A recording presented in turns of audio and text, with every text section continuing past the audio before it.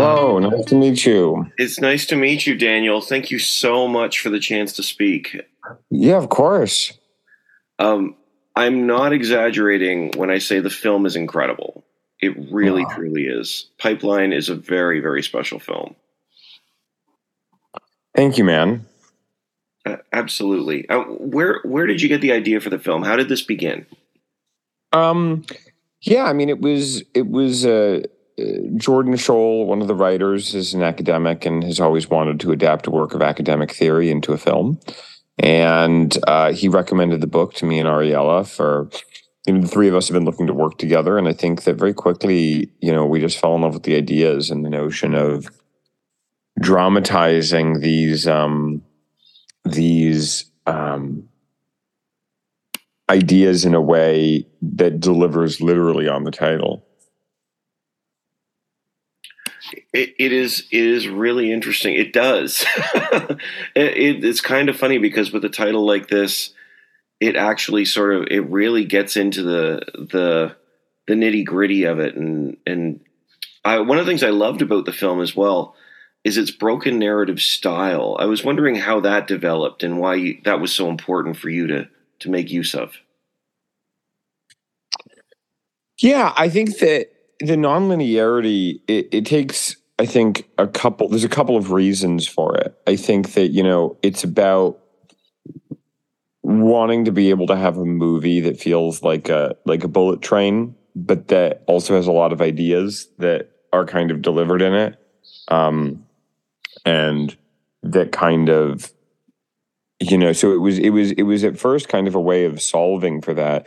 But formally, I think it communicates something quite interesting, which is the way that lived experience of the past always informs the present.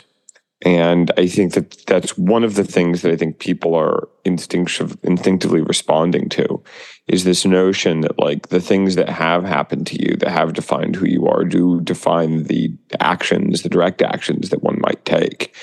And I think that, part of the thing that the movie is setting forth rhetorically through that structure is this notion of self-defense and kind of recognizing the ways in which what everybody is doing is a form of self-defense.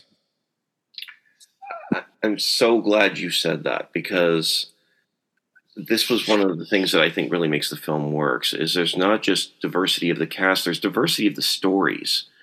So this may be one pipeline per se, but this is many different people affected in many different ways.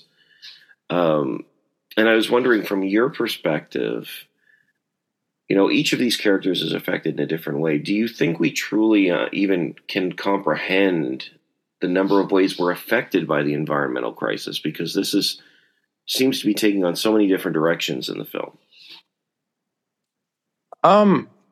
I mean, no. I think that yes and no. I think that broadly speaking, we've been studying the climate crisis for 40 years, 50 years.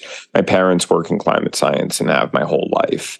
I think that there are so many things that we do understand about what we're doing to our environment and to the way that it is going to irreparably harm our ability to live on planet Earth.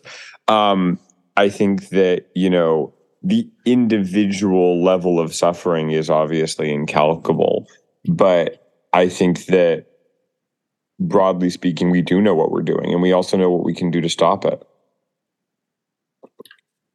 Well, that begs a great question, because one of the things about this film, I love the conversation when they're sitting around and they're discussing the line between terrorist and revolutionary.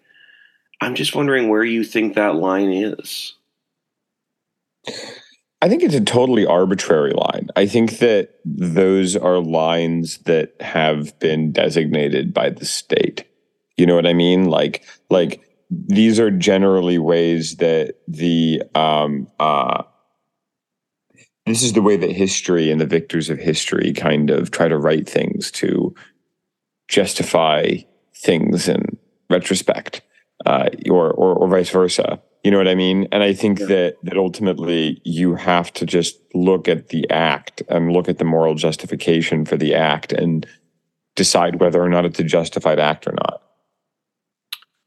Well, absolutely. So then, just to follow that up, do you think there's a time when it's right to do something wrong? Or what that line is? Well, I think that the question is whether or not what the characters do is wrong.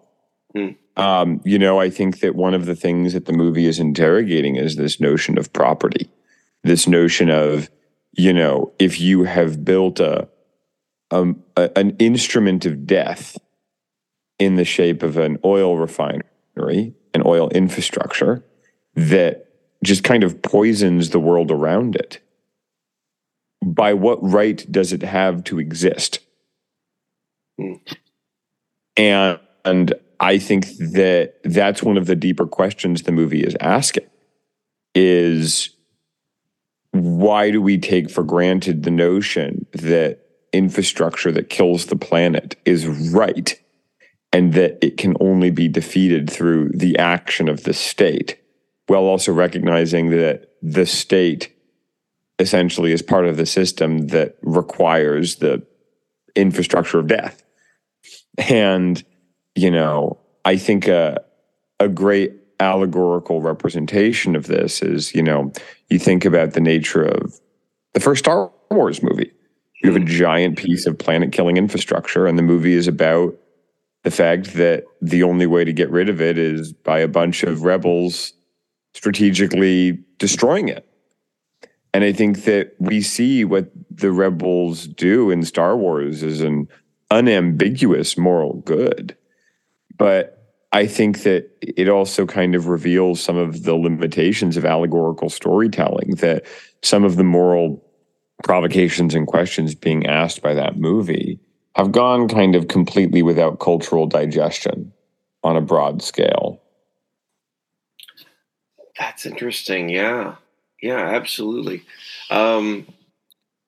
It's that conversation that they're having together when they're discussing it. It's interesting because some of the characters say, well, this is destruction of property, or they talk about, well, oil prices are going to spike. These sorts of conversations are up. But you make a great point, is that there's unequivocally this responsibility to on a larger scale as well, and certainly, yeah, we don't often delve into the depth of those conversations in these sorts of narratives, and I think it's a wonderful, wonderful question to be asked in this film.